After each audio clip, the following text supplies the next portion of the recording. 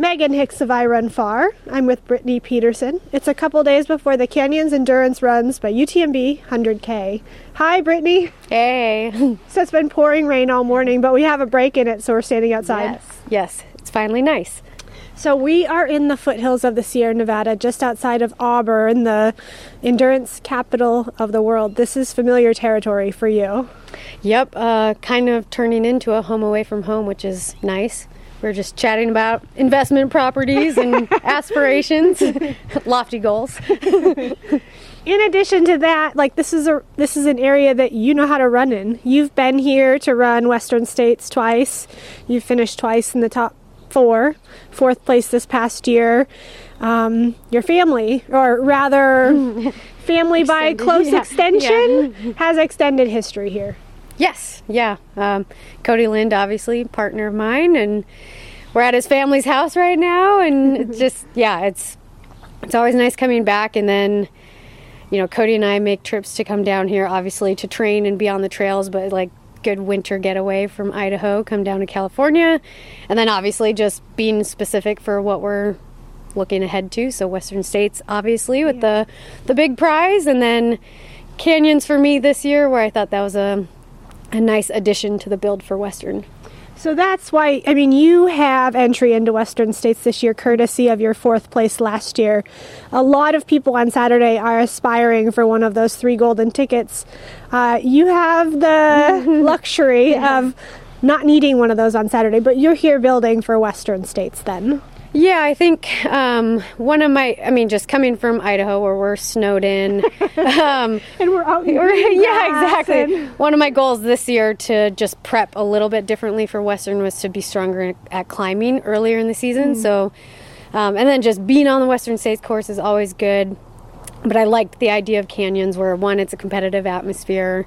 I'm super excited for everybody, but for the ladies there chasing for the golden ticket, where it'll be just an awesome environment to push myself as well, but then hopefully be able to enjoy it and, just see what the day has to offer and then use it for excellent training.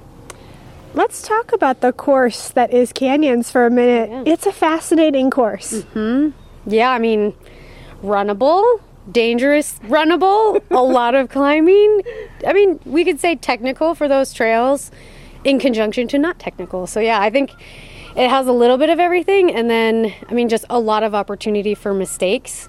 So that's something too where I love about ultras, where it's really just figuring out your plan and then trying to stay true to your plan and then problem solving if things don't go well. And with 14,000+ feet of vert, there's opportunity for things to not go well.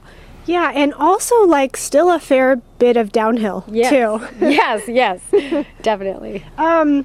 The course I went out and got to see some miles yesterday. I found it to be really unique in the springtime, a lot more technical than it is in the summer, with things kind of wet and tacky and slidey and lingering water.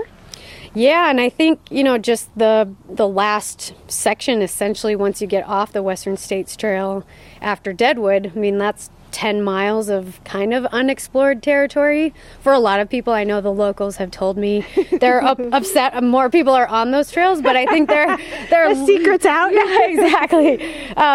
They're less used, so I think definitely more loose rock. Not cleared maybe as thoroughly as lots of parts of the Western States Trail, and I'm sure things have changed since I was here in March, but definitely not cleared in a lot of places. Yeah.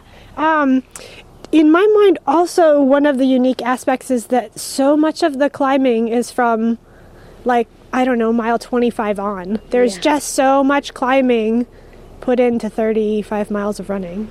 Yeah, and then, I think Deadwood is your last aid station, so it's 10 miles to the finish with 3K of vert, where that's where I was talking to my coach about, that is the make or break section where you have to be prepared, and then you have to be able to run strong at that point while having less support. You haven't seen your crew for a while, and it's just, I think there's a lot of technical aspects to this race that make it exciting.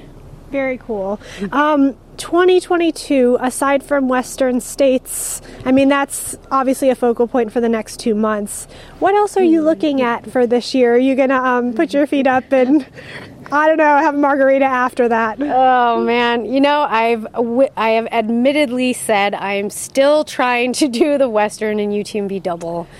Okay. So I know that that's not ideal, but I'm not ready to put Western States on the back burner, but I don't want to delay UTMB. So, and I know that as far as freshness and training, the paradigm shift has gone well in the past, and then the mental freshness is tight, but was not a barrier. So I know I can still do better at UTMB, so I'm not ready to give up on it. And someday, hopefully, you know, if I can feel at peace with Western States, then someday I can flip-flop and have UTMB be more of the focus. So you are going to try to double? Mm-hmm. Yep.